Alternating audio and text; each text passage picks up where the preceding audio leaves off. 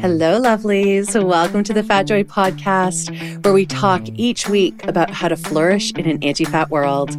I'm Sophia, a fat person and professional coach who loves talking to other fat people about what it's like to live within oppressive systems that marginalize our bodies, and how we still dare to have the audacity and courage to reach towards our collective liberation and embrace our joy.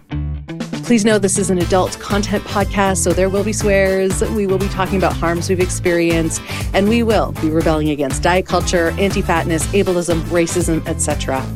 If you'd like to support the Fat Joy podcast and get bonus content as a thank you, please check us out at patreon.com/fatjoy. I am so glad you're here with us. Enjoy. Hello, lovelies. Welcome back to the Fat Joy podcast. I am joined today by Dr. Layla Cameron, who I'm trying to remember how I found out about you, Layla. I think it must have been like a share, because I find out about everyone through Instagram these days, but it must have been a share from someone else about your Fatten podcast. And of course, I'm very interested in all things fat podcasts and fat podcasters. And then I started looking you up and I was like, whoa, can I talk to Dr. Layla Cameron? And Dr. Layla Cameron said yes. And here you are. And I'm so thrilled because you've got so many cool things we're going to talk about. We already spent 15 minutes chatting and being like, oh, we should probably record. So we did. Here we are. I'm so glad you're on. Yeah, thank you for having me. I appreciate your flexibility. I've had to reschedule on you a few times, and I'm joining you from a camping chair in my new apartment. I've just moved in, so I love that it's a camping chair. Oh yeah, it's like a full-on foldable camping chair, so it might creak a little. Amazing. Layla, why don't you start by telling us about yourself? Sure. Well, I just finished my PhD at Simon Fraser here in on the unceded territories of the Musqueam, Squamish, and Tsleil-Waututh nations. I am a filmmaker, now podcast producer and director. I've worked as a journalist for a long time. I kind of have my hands on many moving parts. I run a fat positive letterpress company called Stay Fat Design Co. I've got lots of things on the go at the moment, which is exciting and also completely exhausting. Right. One of the things I was curious about is, please tell me how you manage all of that. Because I'm also one of those people, I'm like a bit like an octopus. I have like a project in every tentacle. And then at some point it's like, oh, I'm tired. Thank you for assuming that I do. You know, I don't know that I have a full handle on it all, but they're all just kind of spinning in the air and I'm hoping one of them doesn't drop. Right. I understand that feeling deeply. So I always like to ask this question first, which is, what is your relationship to the word fat? Now, I love the word fat. It's plastered all over my work, and I align my work with the fat positive movement or movements. My relationship with the word fat wasn't always friendly. I would say that up until probably my early 20s, the word fat made me incredibly uncomfortable. If someone had identified me as fat, that would have probably made me cry. And there was this, I'd always been interested in body positivity, but that was a very sort of like gentrified, watered down version that so many of us get introduced to as sort of like the first stepping stone. So my radical fat politics really formed in my mid-20s when I started my PhD and I discovered fat studies as a discipline. And all of these sort of scholars and writers reframed the word for me in a way that felt good. And I could kind of claim it for myself. And then it just kind of spiraled from there. Now it feels like it's taken over my life a little bit. I'm trying to not silo myself too much, but at the same time, I'm like deeply invested in fat liberation. So I love the word fat. I identify as fat. I think it's great. I love the phrase that you said, radical fat politic, my radical fat politics. When you were being exposed from, when you were kind of in that journey from body positivity to learning about radical fat politics, were there shocks? Were there surprises? Was there a lot of unlearning that had to happen? Like how was that transition for you? Because I know I found it really surprising, and I realized I had a lot of my own internal work that needed to be done. So what was that like for you? Yeah, I mean, I think that it was really affirming and it was nice to have put into words things that I had been thinking and feeling. I've always been very highly critical and very political. I was an obnoxious teenager who like my dad used to leave copies of Shameless and Bitch magazine on my bed for me. Like that was like the kind of teenager I was. But I think my unlearning about I mean, the parts that felt very affirming for me were mostly teasing apart the intersections or sort of interlocking layers between fatness and disability studies and sort of ableism and healthism and all of those parts, really interrogating health at every size and sort of problematizing this, like I said before, this gentrified or washed down sort of body positivity. I think the part as a white person that was very confronting for me was really trying to understand as best that I could, considering my limitations as a white person, the interlocking aspects of racism and fat stigma. There was sort of this sentiment in, I wouldn't say fat studies as a discipline, but sort of just in general, that fat oppression or fat stigma was sort of the last socially acceptable form of discrimination.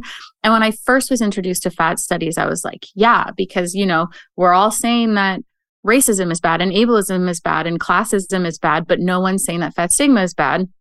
And then when I sat down and thought about it, I realized just how problematic that was to hold that attitude, because obviously all of those other isms are still ongoing. And I had a friend really sort of gently explain to me how without addressing and identifying and teasing apart things like racism or colonialism, we're not going to fully understand fat stigma, and drawing those connections between hatred of the Black body in particular, but other racialized bodies as well, with fatness was really important to my learning and something that I needed to heavily invest in order to have a fuller grasp. Not that it's my grasp even now is perfect, but to have an understanding beyond my own, right? I think we get introduced to fat politics and to fat studies as a discipline often from our own positionalities. And so taking it that one step further was really critical to my learning. Yeah. Aubrey Gordon's book just came out. It's right here on my desk. And I literally just read that because it's ordered according to myths, and that myth of, you know, anti-fatness being the last, you know, acceptable form of discrimination. She really debunked it as well, very similarly to what you said, which is like, no, we can't and in a way, I was thinking about why, because I think I've said something similar before. And I just sat here for a bit this morning thinking, what has me say that? Because now that I'm reading this, of course that's not true. And it's that it made me feel like it gave me a bit of a boost. It was like, it allowed me to be more in my victim. Yeah, totally. And righteousness, therefore, victim led to righteousness. And I was like, oh, is that why we say this? Like we were trying to like make ourselves special in some way. Anyway, it was very interesting emotionally. Yeah, I mean, I think it comes from a genuine desire to want fat stigma recognized and validated as a form of oppression, as a form of systemic and institutionalized form of oppression. Because so often when we talk about feelings about our bodies, for example, we frame them as feelings, and feelings are feminized, and misogyny and sexism persist. And so when we talk about the body, or when we want people to care about how we feel about our bodies, it can feel like this very silly thing. And so to address it and sort of try to cement it in public discourse as a very real and violent form of oppression that you cannot argue with is hard. And sentiments like that really give us this very palatable and accessible slogan to arm ourselves with. So I totally understand the draw and the attraction to that sentiment. And it took a little bit of time to tease that apart for me, because it's hard. Any of this work is hard. Any of these conversations are hard. And anything that makes it a little easier for us is going to be incredibly attractive, right? It's going to be so enticing to put that in our toolkit, so to speak. It's so true. I think a lot about the way we use the word fat phobia, which is actually, and again, I've known this and I still do it. And I really need to pay attention because the fact that we're using phobia, which is basically co-opting, you can probably say it better than I can, but basically like co-opting, it's basically an ableist term, right? We're saying, because an actual phobia is a condition that is different than what we're trying to say with fat phobia, but we say it so easily. And this is where I think words matter, but saying it feels powerful when I'm arguing with someone. Well, and I think the connections between ableism and fat stigma are really strong. They're very intense. And so people's desire to not be fat, people's fear of becoming fat is sort of, in very close proximity to our fear of becoming disabled, our fear of being mentally ill, our fear of confessing that we have depression or what have you. And so there is an element where there is a fear of fat. There is a very strong cultural fear of fat. So, fat phobia isn't really necessarily completely incorrect, but there has been this shift towards using like weight stigma or fat stigma. I prefer fat stigma because I feel like weight stigma is still like body positive, where it's like, No, I want to name the word fat. Yeah, I don't want to lose it. But yeah, I don't think that the fear of fat is necessarily an inaccurate thing either, right? Yeah, so interesting. You were exposed to this literature and then you decide to do your PhD in it. How did that process come about? I'm also really curious how you felt about being in an academic setting and studying something like fatness, which is still controversial and in terms of people's acceptance levels and beliefs when we talk about anti-fatness and how it's connected to racism and oppression. Like, I'm really curious about that piece as well. Yeah, I mean, so it's not that straightforward. I started my PhD in the fall of 2015. And after one semester, I went on a leave. And it was during that leave that so to backtrack a little bit, I had studied documentary filmmaking very informally in Toronto in 2013. And I'd been kind of waiting for a story that had all of the elements of a good documentary film to come across my path. And so fast forward to 2015, I've done a semester at SFU. I took a leave of absence because I was like, I don't really know if this is for me. There was a lot of talk, and there still is, about if there's a point, like the job market is kind of scary. It's a huge investment of your time and money and whatever. And so I took a leave of absence. And during that leave of absence, I discovered Fat Girls Hiking and started working on my film. And sort of in the investigate or development phase was doing a lot of reading. And then I discovered fat studies, and that just kind of blew my mind. And so when I contacted my supervisor about returning to SFU in fall of 2016, I said, I would like to return, but I'd like to completely pivot my research and ground it in fat studies. And bless my supervisor, she was not familiar with the discipline, but she was very open to it. And so I kind of was able to combine my studies in reality television with my studies in fat studies. And then that kind of came about. So it didn't start off like that. It kind of came together because of my filmmaking and the research I was doing for that. Because you're right, fat studies is definitely still seen as an emerging discipline, and there aren't fat studies departments anywhere, right? Like usually it's a elective course in a gender studies program or what have you. And so it definitely was very like new. And in terms then of how it was received by my institution, I think when you're very confident or at least very committed to what you're studying, it does sort of instill maybe like a fear in people of questioning you. No one ever said anything to my face about what I was doing. I would bet a lot of money that there were probably a lot of people, including faculty or people in my cohort, who disagreed with it or had, internalized fat stigma and all these different attitudes that would make them roll their eyes at my research. But no one ever said anything to my face, and I just kind of kept on doing what I was doing. So as far as I know, Actually, you know what? That's not true. There was a bit of interest from some of the people in my cohort, and I was invited to give guest lectures on my research or on my film. And sometimes I would see comments or feedback from students who like really strongly disagreed with what I had to say and were almost offended that this information would be presented to them. So there was definitely a bit of resistance and pushback, but nothing that got in my way, I should say.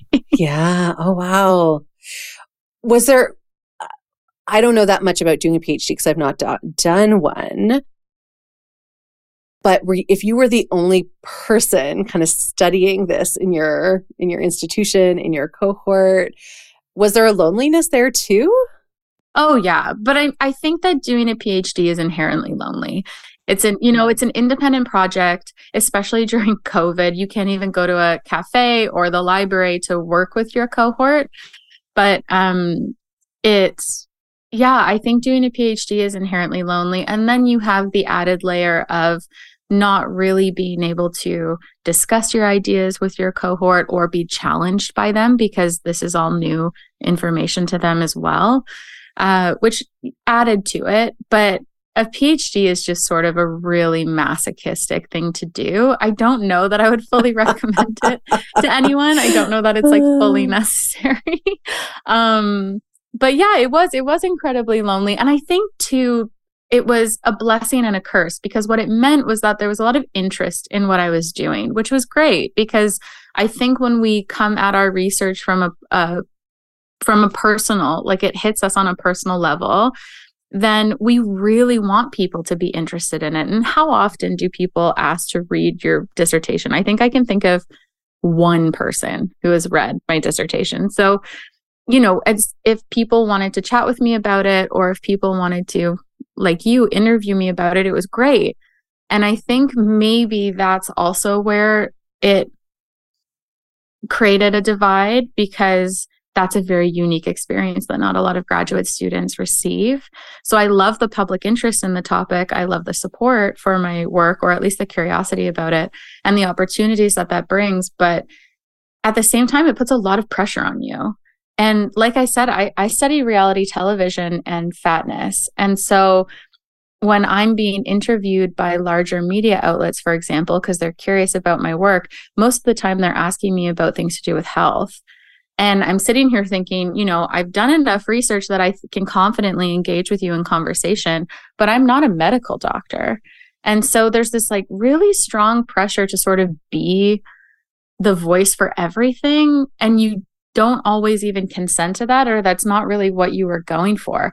I remember one time there was this article about the Sterling Prize that I received, and the headline was, like Layla Cameron or something, the face of fat activism. And I was mortified. I was so upset when I saw the headline because I've never referred to myself as that and I wouldn't. That's just inaccurate. But B, I was really worried about what fat community was going to think about that because it comes across as this really self-indulgent and narcissistic perspective of yourself and your work that I don't actually hold. But it really sort of, it was hard. And not to be like, oh, poor me, but it was because I really didn't want to be alienated from my communities. And it kind of ran that risk. Every time you're doing public facing work, you run the risk of hurting someone, of someone disagreeing with you. I'm sure you feel this way when you put your podcast out there, right? Mm-hmm. Like it really makes you vulnerable to the criticism of others. And I don't really care about what like fat phobic doctors have to say, but I really care about what other fat people have to say. Yeah, absolutely. Wow. I can see how long answer. Sorry. No, it's amazing. No, I'm just thinking about that headline and I can imagine. Well, and there's maybe a bit of irony, that might not be the exact right word, but that it's the Sterling Prize in support of controversy. Yeah. Like, you won a prize about being controversial, and then the heading of this major news outlet was controversial in and of itself. Some layers happening in there, Layla. Oh, totally. What was that prize? Was that for your PhD research? Was that for the documentary? It was for my entire body of work. It was for kind of just like all of it. Yeah, it was such an honor. It's not usually bestowed on a graduate student. It's usually like a member of the community, a political figure, faculty. And so it was especially humbling to receive it so early in my studies. And I mean, little Layla, like teenage Layla is stoked to be recognized as a controversial public figure like that. That was awesome. But it definitely, from especially around that time in 2018, there were a lot of news outlets reporting on the prize. I mean, SFU has a great PR team. They did an excellent job marketing it. But it definitely then put me down as a contact for articles that might in some way touch on fat politics, which meant then that I was being asked questions about topics that I'm probably not the best person to talk to. There's so many people working in fat studies now in many different disciplines, from law to medicine to whatever. And I was happy to take those calls because I want them to be happening rather than not happening. But it definitely felt like a lot. I was very, very grateful for my journalism training around that time, because I think without that, a lot of mistakes could have also been made, Oh, yeah. What do you mean by that? Like, what kind of mistakes? Like, what did the journalism background do to help you in those situations? Well, I think that I have a familiarity with how interviews work, how editing works, how journalists often really just want a soundbite or a pullable quote. And so you have to be very careful with the language that you choose, with the way you phrase things, because once you say it, it's out of your hands and things can be manipulated really easily. So, and I also have knowledge just of industry terms like this is off the record or this information is embargoed or what have you. And I think especially for academics, we're not used to the public caring about what we're doing, right? And true. So if anyone's expressing interest in what you're doing, it could make you really overexcited. You might be eager to overshare. You might get really flustered, what have you. And so my journalism training was useful because I could kind of sit and think about the angles I wanted to go at, or the message that I really wanted to make sure was clear so that it couldn't be misinterpreted. Like, I was interviewed last week by a journalist about all of the stuff going on with Ozempic. And I made it very clear throughout the interview that I was not going to support any kind of healthist attitude that suggested that intentional weight loss wasn't inherently rooted in fat stigma. Mm-hmm. And they didn't end up using the interview because I think that, as a health writer, you're like, oh, well, you're not invested in health. So why, even though I want to show the other perspective, this isn't useful to me. But I was happy I did that because I really didn't want there to ever be a quote out there in the world with my name attributed to it that would ever suggest that I think you owe anyone good health. Yeah. So yeah, I think it's trickier than people think. Right? Oh my gosh. All right. Well, if I get asked to do anything, I'm calling you first. Happy to help. Please consult. So your research, I've got the title in front of me because I just love it. So, Sticky Representations of Fatness on Contemporary Reality Television, envisioning fat presents and futures. That sounds amazing. Tell us about it, please. So I conducted effective readings of 3 different reality television programs focused on fatness. First, I did my 600-pound life, and then I did my Big Fat Fabulous life, and then I moved on to Hot and Heavy. And all 3 are on TLC, which is sort of like the purveyor or the leader of fatness in reality TV. And essentially, what I argued was that when a fat person who's invested in fat community and fat liberation and fat politics watches these shows, that they're not just simply good or bad, that they're very complicated, that they still offer particularly fat viewers something good or something validating, and that we can only understand these shows through these alternative readings. So that's what Sarah Ahmed's concept of sticky objects, where they're not simply categorized as one or the other, that they rub up against things and they stick to each other. I'm butchering this, and I'm sure she would explain it in much better terms, but I kind of envision these shows as sticky, where, My 600-Pound Life, for example, on the surface is incredibly problematic and violent and horrific. But then when you sit back and you watch some of the characters resist, or you watch some of the characters demand to be touched, or advocate for their comfort, or talk about being hungry and wanting to satiate their hunger, those were moments where I felt joy and where I felt identification and where I saw their humanity in a show that arguably sets out to dehumanize. That's what I was going to say. That's why, I don't know the third show. I don't know. What was it? Hot and Heavy? Hot and Heavy. Yeah. It's about mixed weight couples. Oh, how interesting. Okay. But 600-Pound Life, and what was the other one? The second one is My Big Fat Fabulous Life. Whitney Waythor's episode. Yeah, show. Yeah. I mean, 600-Pound Life, I think not in recent years, but I remember watching it when I was deep in my own struggle with internalized anti-fatness. And it's hard to describe the body feeling, but it was very much maybe that more surface reaction of it made me hate myself more. Yeah. Yeah. Well, I think that's the goal. Yeah. Well, it worked. It's horrible. That's why I think it's fascinating when you're saying there's a possible different read if we actually look at the fat person. I'm trying to wrap my head around this. Is fascinating. Like looking at the fat person as actually trying to advocate for themselves, even though the behavior that they're advocating for is considered to be wrong. Yeah. That's really interesting. Yeah.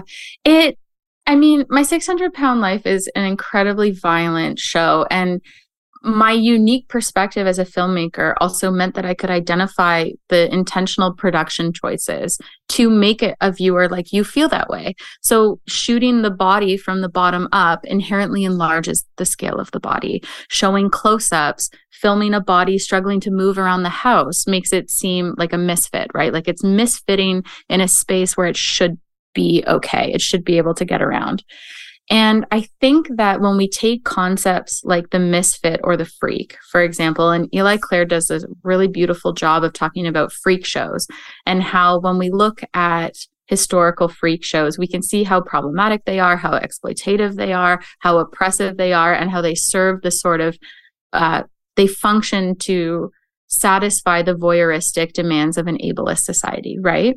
However, they also point out how the freaks use things like the stare and the gaze to reclaim and shift the power dynamic between audience and object. And they also capitalized on their objection in a way that in a capitalist society is a good thing. And so when you take those concepts and look at them from both sides or from multiple sides, we can see how reality television as a financial opportunity can operate in a way that benefits subjects. We can problematize the gaze and the stare, because as much as we are staring at subjects on screen, in reality TV in particular, often they're staring back. And that's especially sort of given this added layer when we think about the digital age, right? And social media, and how a lot of the people we're watching on TV are also communicating with us on social media platforms and what have you. So there's a lot going on now with reality television and how it functions that really challenges or destabilizes traditional academic understandings of the industry, which really tended to highlight how exploitative it is, how oppressive it is, all the sort of neoliberal capitalist functions of it, which are true. And that's why they're sticky, because those things are still true, but we can also sort of, if I was able to experience glimpses or moments of fat joy or excitement or humor or whatever, then they can't be inherently one thing or the other. There's got to be something else kind of functioning at the same time.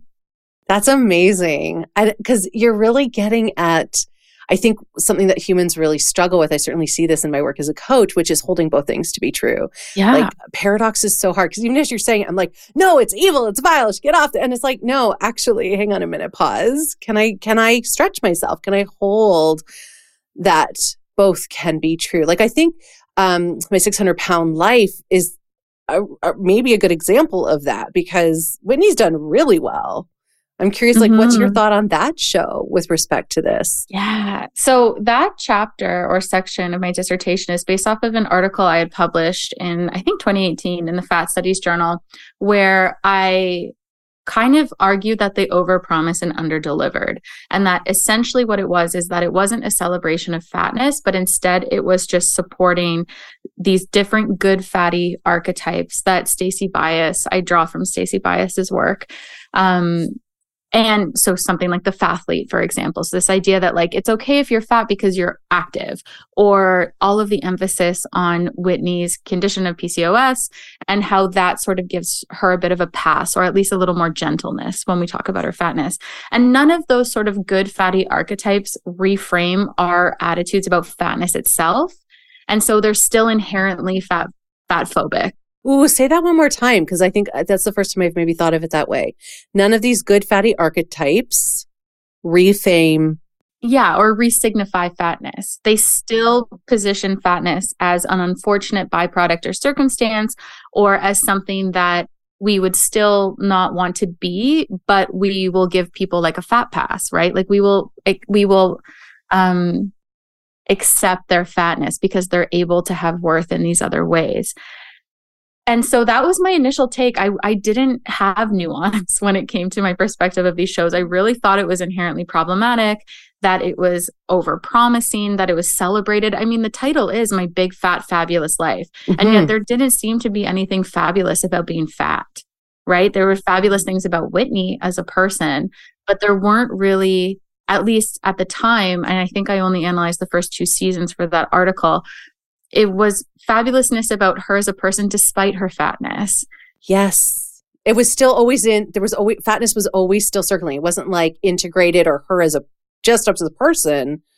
It's always this thing. Yeah. Exactly. And when you look at how the show is shot, it's really emphasizing, especially in those early episodes, how disabling her fatness is, and that's a bad thing. Or how much she struggles to date and how that is a barrier. So it's always emphasizing the barriers that she's facing due to fatness, which isn't untrue. Those things aren't not true, but I didn't really see what there was to celebrate. It felt like this really superficial or shallow thing that had, everyone was asking me, oh, have you seen the show? What do you think of it? Isn't it great? And I was sitting there going, I'm really disappointed and underwhelmed. And then when I watched the later seasons, and I think, again, this sort of trifecta of the audience and reality television industry and then social media, as that continues to grow and become more entangled, we start to see this sort of call and response between all three on the show. And so Whitney on her YouTube channel, for example, has this great video where she talks about how her and a smaller fat person are treated on the exact same talk show.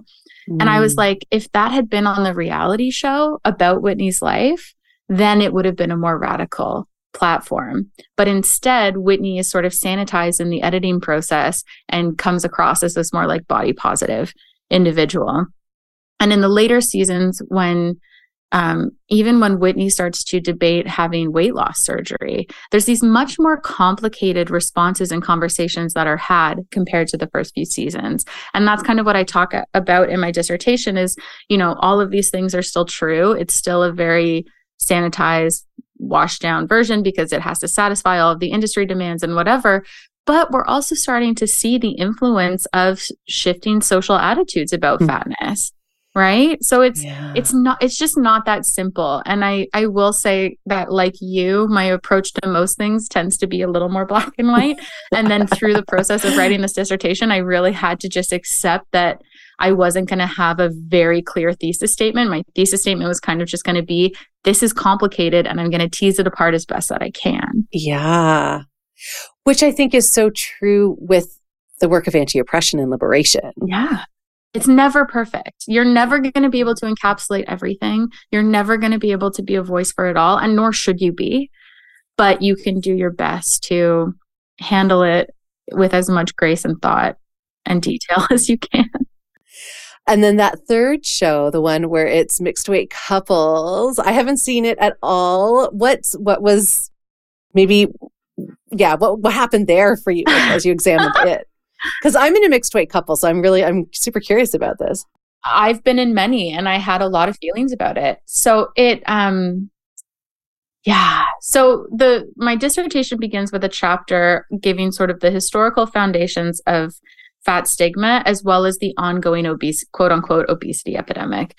And so the evolution of these shows is also they're ordered in sequence of when they were produced. So Hot and Heavy was produced, I believe, in 2020. It's only a 3-episode miniseries, but its ethos, its premise was not it really challenged or destabilized TLC's overall sentiment that being fat is like horrific and completely like abject and a horror.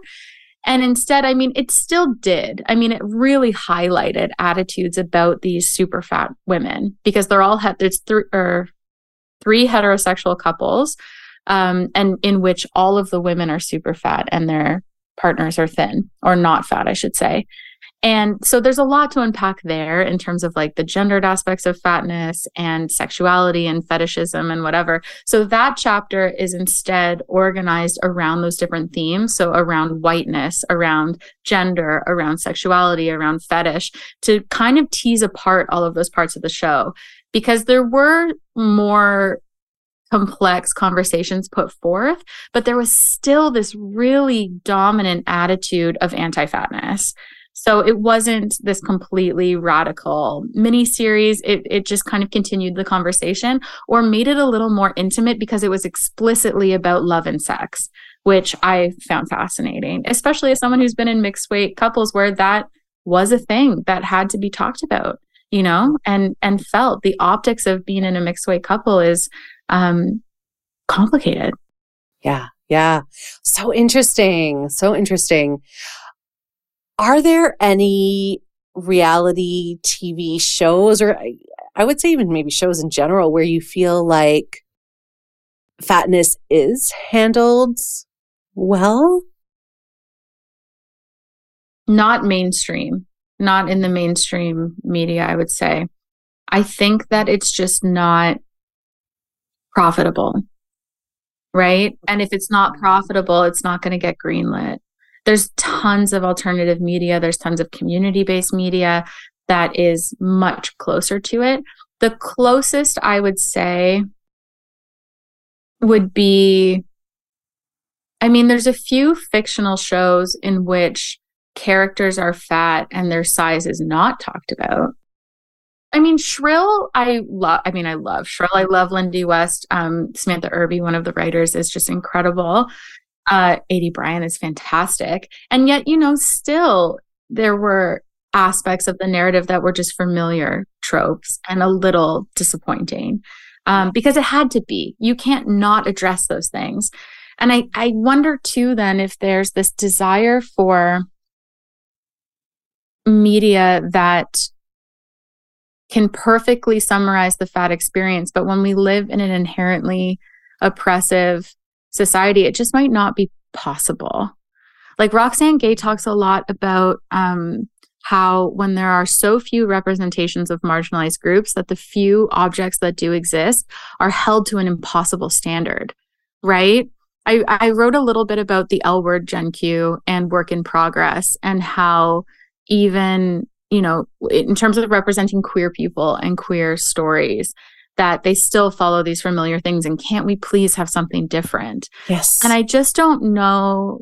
I mean, there's just so much pressure on things to be perfect. I felt it from my own projects, and there are many limitations at play. There's the need to turn a profit. There's a need to satisfy just the demands of filmmaking, which is, you know, close-ups and different shots and sound and whatever.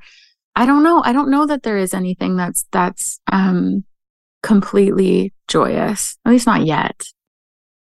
Did you watch Lizzo's reality? You know, I haven't seen it yet. I was saving it as a treat for when I was finished my dissertation, and then I burned out. So I still haven't seen it, but I'm dying to, because you know what? Lizzo is probably the one figure where, like, yeah, maybe that's the closest we can get. Yeah, well, I was going to say, I'd be really curious what your take on it is, because you have this lens that you can look at it through. But I will say, and I don't watch a lot of reality TV for lots of reasons, because pretty much almost all of it is very anti-fat.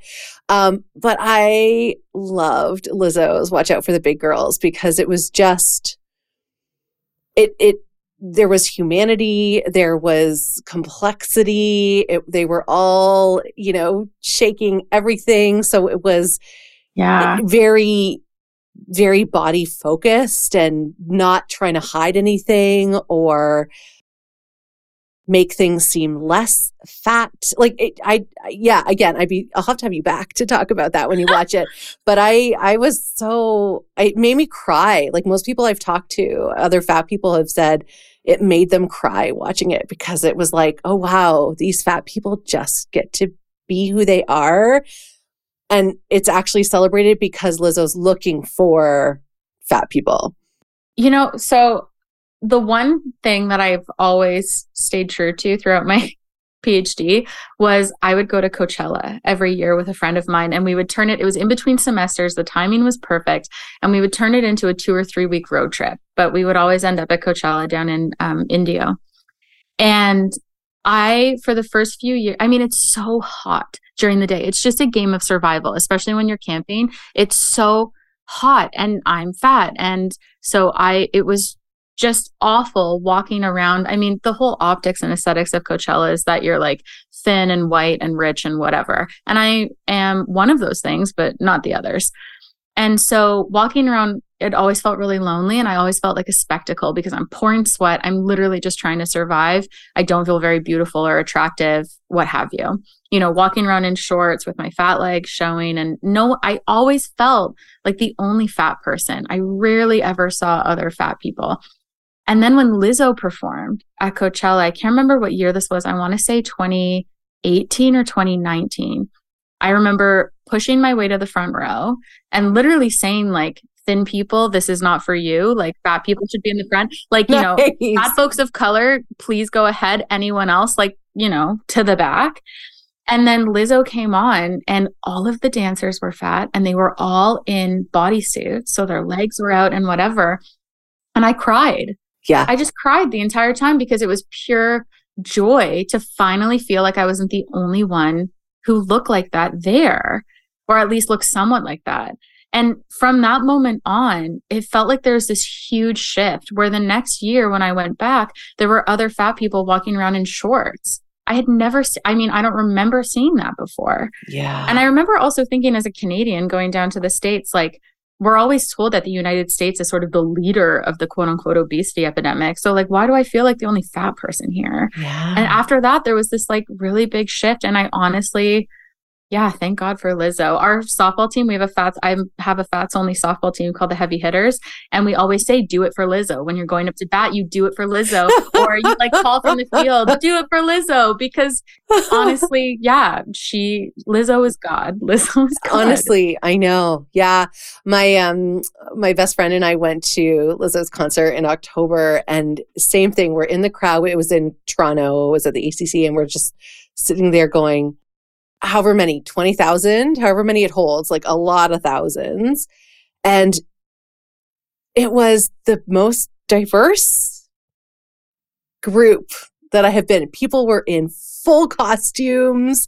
There were all ages, all different ethnicities, lots of different size bodies. It was, like both of us were like, whoa, this is like, remember this moment, that feeling of really, truly being in diversity and all acceptance was unbelievable. I'm with you. Lizzo is like, if I could talk to Lizzo, that is my number one.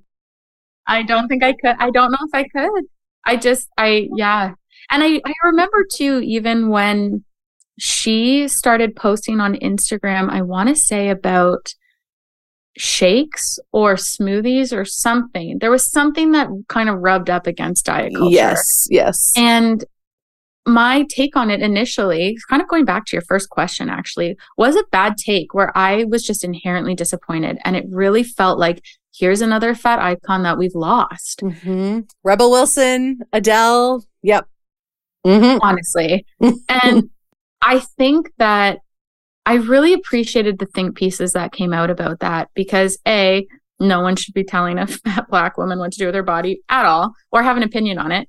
That's sort of the whole point of like body sovereignty, body neutrality, but also that they just think that these things are more complicated. And I think that's maybe where I get a little defensive, is that as someone whose work is often public facing, I know that the complexity is often lost. And so the simple messaging is what gets through. And therefore things become watered down, or people get left behind, or we create these hierarchies within fat communities that goes against what I want and what I'm working towards.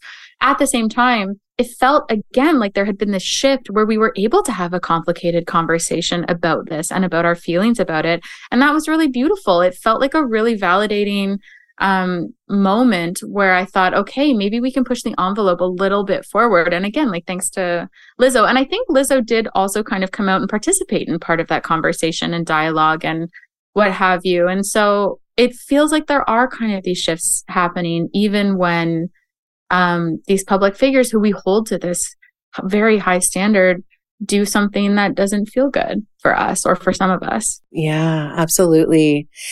Yeah, well, and it's interesting because Lizzo is an individual that does have body sovereignty.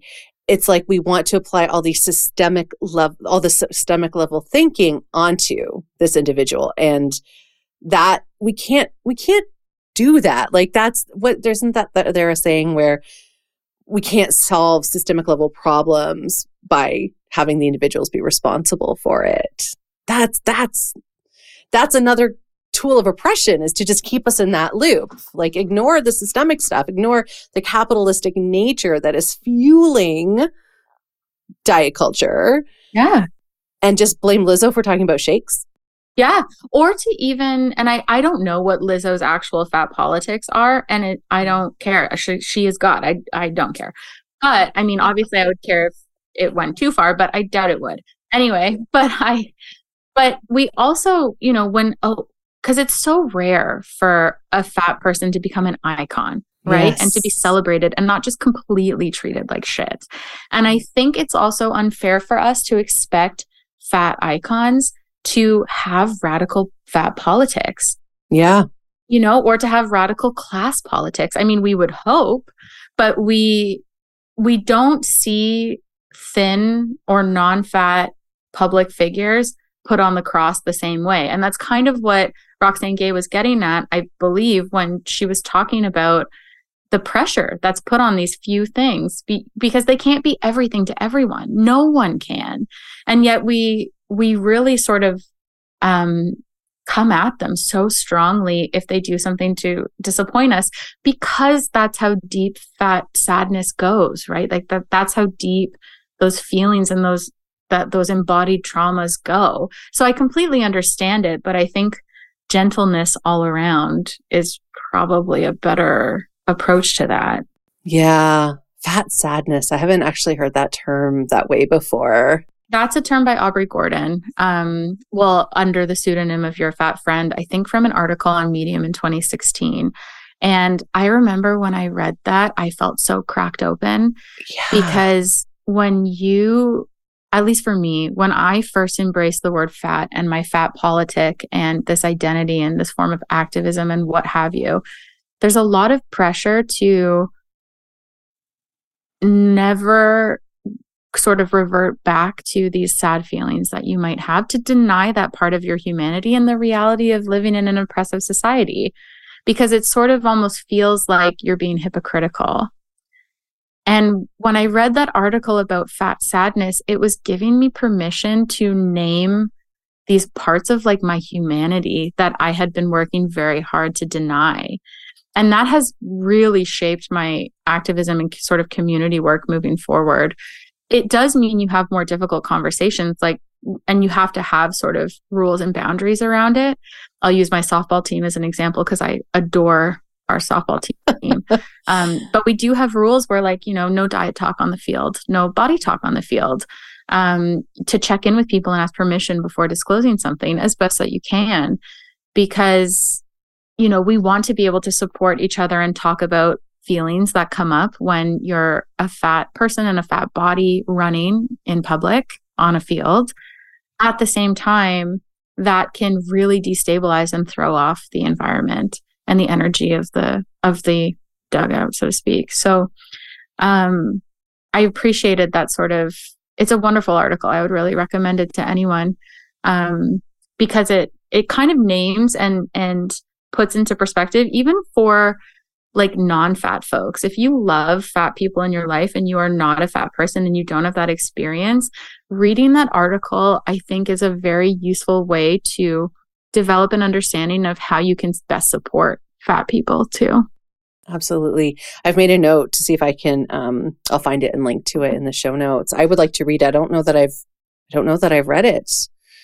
And that term I can feel the cracking open of that term. Even just. Oh yeah. Yeah. Make sure you're in a good headspace. Okay. Good. That article. Cause it might, it's sort of like when you have a really good therapy session and then you're like, cool, the rest of my day is done. Yeah. That article might kind of be like that too.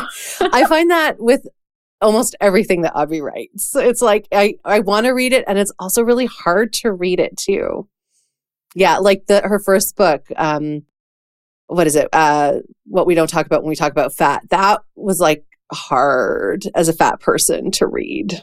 Yeah. I haven't read it, but I've read a lot of their writing on Medium, especially when they were writing under their pseudonym. And I remember reposting it on social media platforms and stuff and just being like, oh, this speaks to these parts of me that I don't want you to ask about, but I'd love for you to know about. I love that.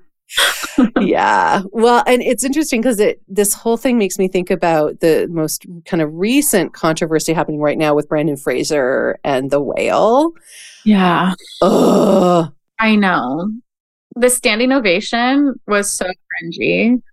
Well, and then I saw Brendan Fraser was on, I think it was Seth Meyers, and the headline title was How the Whale Accurately Predicts Obesity. And I'm like, motherfucker. Predicts what? That fat people still exist? Like, predicts what? I mean, I don't know anything about the film, and I refuse to see it, and I refuse to read anything about it. But I think it's like really interesting that because correct me if I'm wrong, but Brendan Fraser was kind of this like sex icon, or this like really popular public figure who has now gained weight. And so, I mean, obviously he's wearing a fat suit in that film, but he still doesn't look like he did 20 years ago. And who does? But sort of like it, I'm sure maybe that process and the validation is cathartic for him in some way, shape, or form. And I'm sure his career has suffered because of his weight gain and whatever. But I just feel like this is almost fodder for what we were talking about earlier about fatness being like the last socially acceptable form of oppression. Because I feel like if a actor made a comeback by doing a film in which they wore blackface, and not that I'm saying racism and fat stigma are the same thing at all, but for lack of a better example, like we would all shut that down. It would not be celebrated. It wouldn't go to production. And yet with fat suits, like, why are we still I know. It's because we would rather not pay a fat performer and acknowledge that fat people exist. Yeah. And that's sort of what and when you mentioned the title of my dissertation, that's what that second half is about. It's about how fatness is treated as a liminal identity. It's something that we're supposed to reject and move through. It's not something that we can exist as. And there are elements of all of those programs where we see people existing as fat, and we also see them preparing for a future as fat. And I just feel like films like The Whale are maintaining fatness as a liminal identity, especially when we look at how we're talking about the film, how we're talking about the actor, and how we're what exactly we're celebrating about that is still just so much maintaining this attitude about fatness as an inherently bad, negative, abject, disgusting thing. And I'm so over that. I'm so over those conversations. And I as much as I don't want to be like, I don't want to be siloed. I don't want my work to be siloed. And I don't want to have those conversations anymore. I don't want to have these 101 conversations where I'm trying to explain to you that like fat people are human beings. And they're human beings because they're fat. It's not despite of it. Mm-hmm. Yeah. I know. Yes. I came from a conversation with a colleague to record this episode. So I was on with this person before and then came here. And they used the word obesity out in a context that had nothing, like it wasn't about, we weren't talking about fatness. It's a totally different side of work that I do. And it was so interesting. And I was like, I just have to jump in. And I just want to say, that is a really stigmatizing word. And here's why. And this is a lovely person. They've done a lot of anti-O work. And still, like, for me, this is one of the real challenges. I know in my circles, there's a lot of people doing really wonderful anti-depression work. They're diving into their own assumptions around racism. They're learning about microaggressions. They're understanding ableism. They're using, proper pronouns, people's pronouns. Like, there's a lot of work, and that still they're shocked when I tell them, yes, anti-fatness is, as I said to this person I was speaking with, anti-fatness is rooted in racism. And they were like, what? Oh my gosh. And I said, yes, here's why. Think about it. Da, da, da. And they were really grateful, and it's awesome. And so it was actually a really beautiful transaction. I felt very empowered, and still the fact, like, when is it just not, when will we be past this phase of people not getting that this is a form of oppression? It is violent. It is fueled by profits, by companies who do not give a shit about anything other than profits. Hello, pharmaceutical companies who have bought off politicians, who have bought off researchers. I mean, I did a 2-part series with Reagan Chastain about weight loss surgeries, weight loss drugs, Noom, and Weight Watchers. And then, of course, I'm interviewing Aubrey Gordon very soon. And so, like, all the information is there, and yet we still have to have very basic conversations. Like you said, I could just like not have one more person. Yeah, I really feel I still, in every article I publish, in my dissertation, in any lecture I give, one of the very first slides is a note on language. And it's where I draw from Marilyn Wann's Introduction to the Fat Studies Reader. And I say, I do not use the term obesity. If I have to, I put it in scare quotes, and that is intentional. And it is because, fat is not a bad word. It's a neutral descriptor, just like tall or short or whatever. But B, to show that the pathologization of body diversity as a disease is inherently violent and harmful. And I reject it, and I will problematize it. And I think, your friend using the word quote unquote obese is it goes to show just how deeply ingrained the association or pathologization of fatness as a disease runs. And again, I think that's where people have a block to these conversations or more complex conversations, because it means really rejecting and destabilizing everything we think we know is true. And especially for those of us who came of age in the early 2000s when, the war on obesity was like really ramping up, it's so deeply ingrained in our cells. It's such a part of us that I don't know that it's fully possible for people to let go of it. Just sort of how like letting go of ableism or healthism is an everyday, it's an active thought process. It's not something that you just achieve. Same with being anti-racist. As a white person, as someone who is socialized as white, who experiences white privilege, that is an active and ongoing learning process for me. And so I think it's just going to be the same with fatness. And it's hard because I don't want to speak for you and how you felt, but when our friends use that language, or when they reveal themselves to have those attitudes, or when they talk about their own non-fat bodies in that way, it's incredibly alienating. And it's a type of microaggression that is particularly difficult. Mm-hmm. Yeah, it's so true. Yeah. Well, Layla, you're brilliant. Thank you. This was so fun. I also feel just like incredibly flattered to be on a podcast that is also hosting people like Aubrey Gordon and Reagan Chastain. Like, that's incredible. So thank you so much for inviting me. This is really lovely. Oh my gosh, of course. And I have one more question before we go, which is about joy. Because, I always think by the time after I've like bitched and moaned for about an hour with my guest, I'm like, oh yeah, it's called fat joy. so, so how do you stay connected to joy, Layla?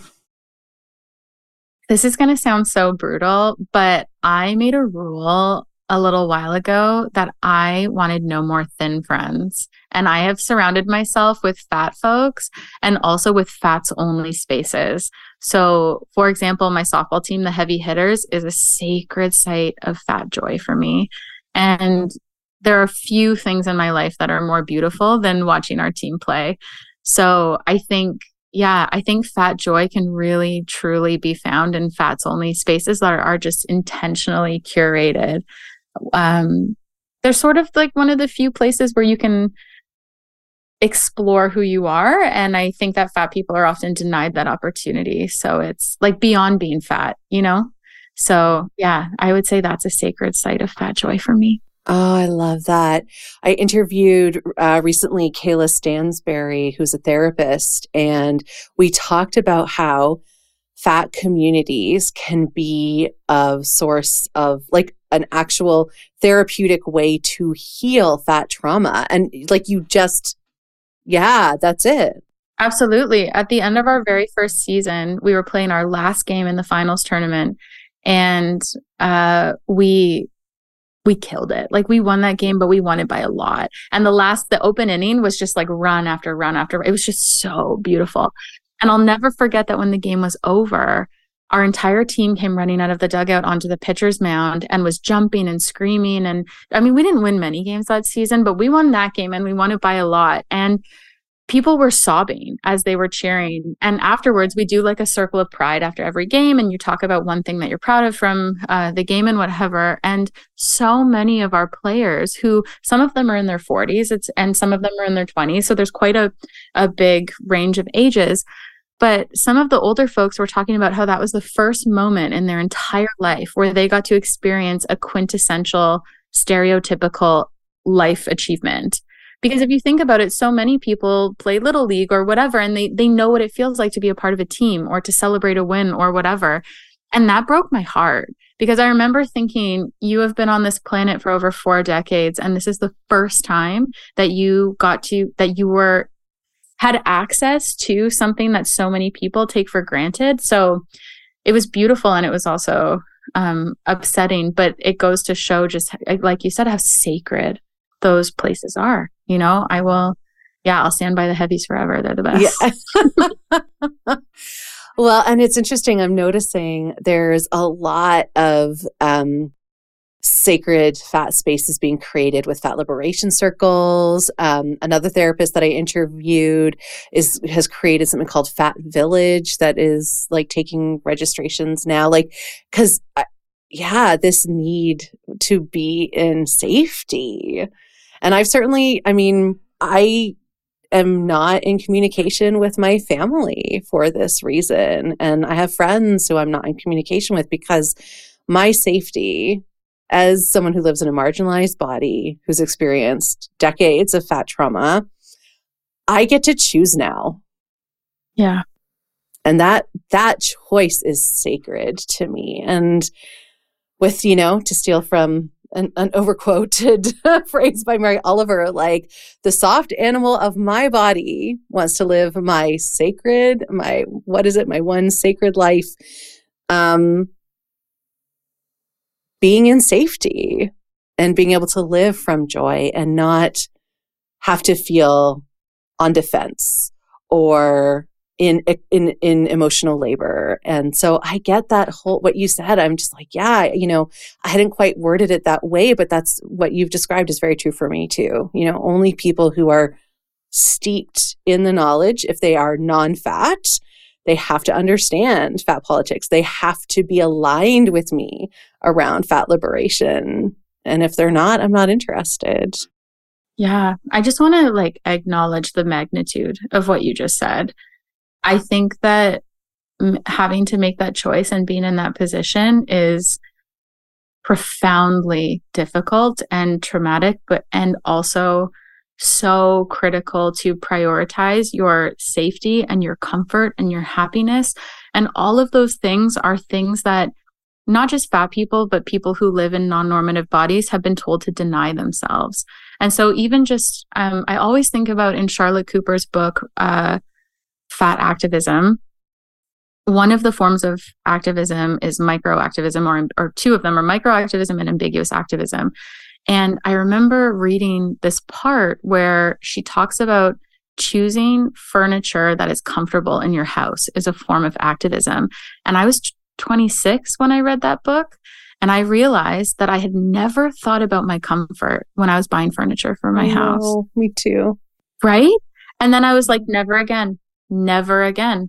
And that was a huge turning point. So yeah, I just want to identify that like what you just said was like very vulnerable and also just so important. So I don't want to quickly move past it.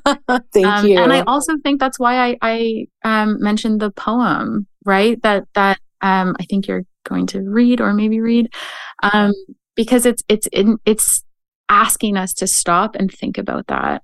And I love that. And I want that for us. And I want to constantly remind the folks in my life who have been told to punish themselves that another future is possible, another present is possible. Absolutely. Yeah. Oh, may we all give ourselves that permission. Oof. Yes, please. Right?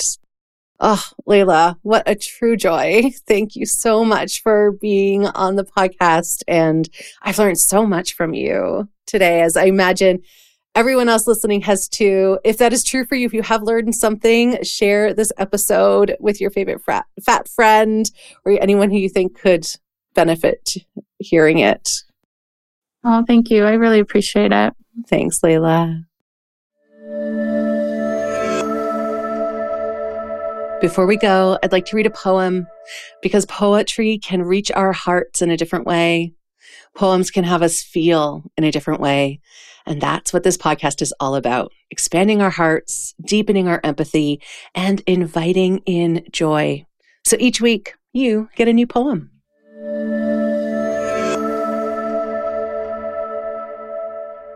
My conversation with Dr. Layla Cameron was another reminder of how much of what we believe is shaped by the media, specifically, in our case, representations of fat bodies, and therefore how important it also is to counter these deeply problematic and biased influences, which is why I picked this beautiful, powerful poem by Tanya Ingram called Until the Stars Collapse. You owe it to yourself to quit being the apology, to hold your hand and sing your favorite song, to love another and see how far that will go, to love yourself and forget where you were headed in the first place. Love is a funny story. It wakes up and builds a plot. It wakes up and shapes you into the kind of woman your mother studies. I am not perfect in it. I am not even remotely articulate. But it is big, this love. It is airborne and triumphant. I am no easy show. I hurt like the climb of my lineage. I hurt on purpose. I hurt to not be hurt. No, none of this is an excuse. Just a blueprint. A map. Come find me when the day is bronze and the sorrow is full. I am building my poem in this here heart. All of it is a working title. Thank you for joining me today. My hope is that you're feeling a little less alone and a little more seen. So until the next episode, you can find me on Instagram at fatjoy.life, on YouTube at youtube.com/@fatjoy, and on Patreon at patreon.com/fatjoy. Please do check out the show notes for how you can connect with my amazing guest and for the links to the poem. All right, lovely. I am sending you off with my best wishes for an abundantly Fat Joy day, and I look forward to talking to you again soon. Bye-bye.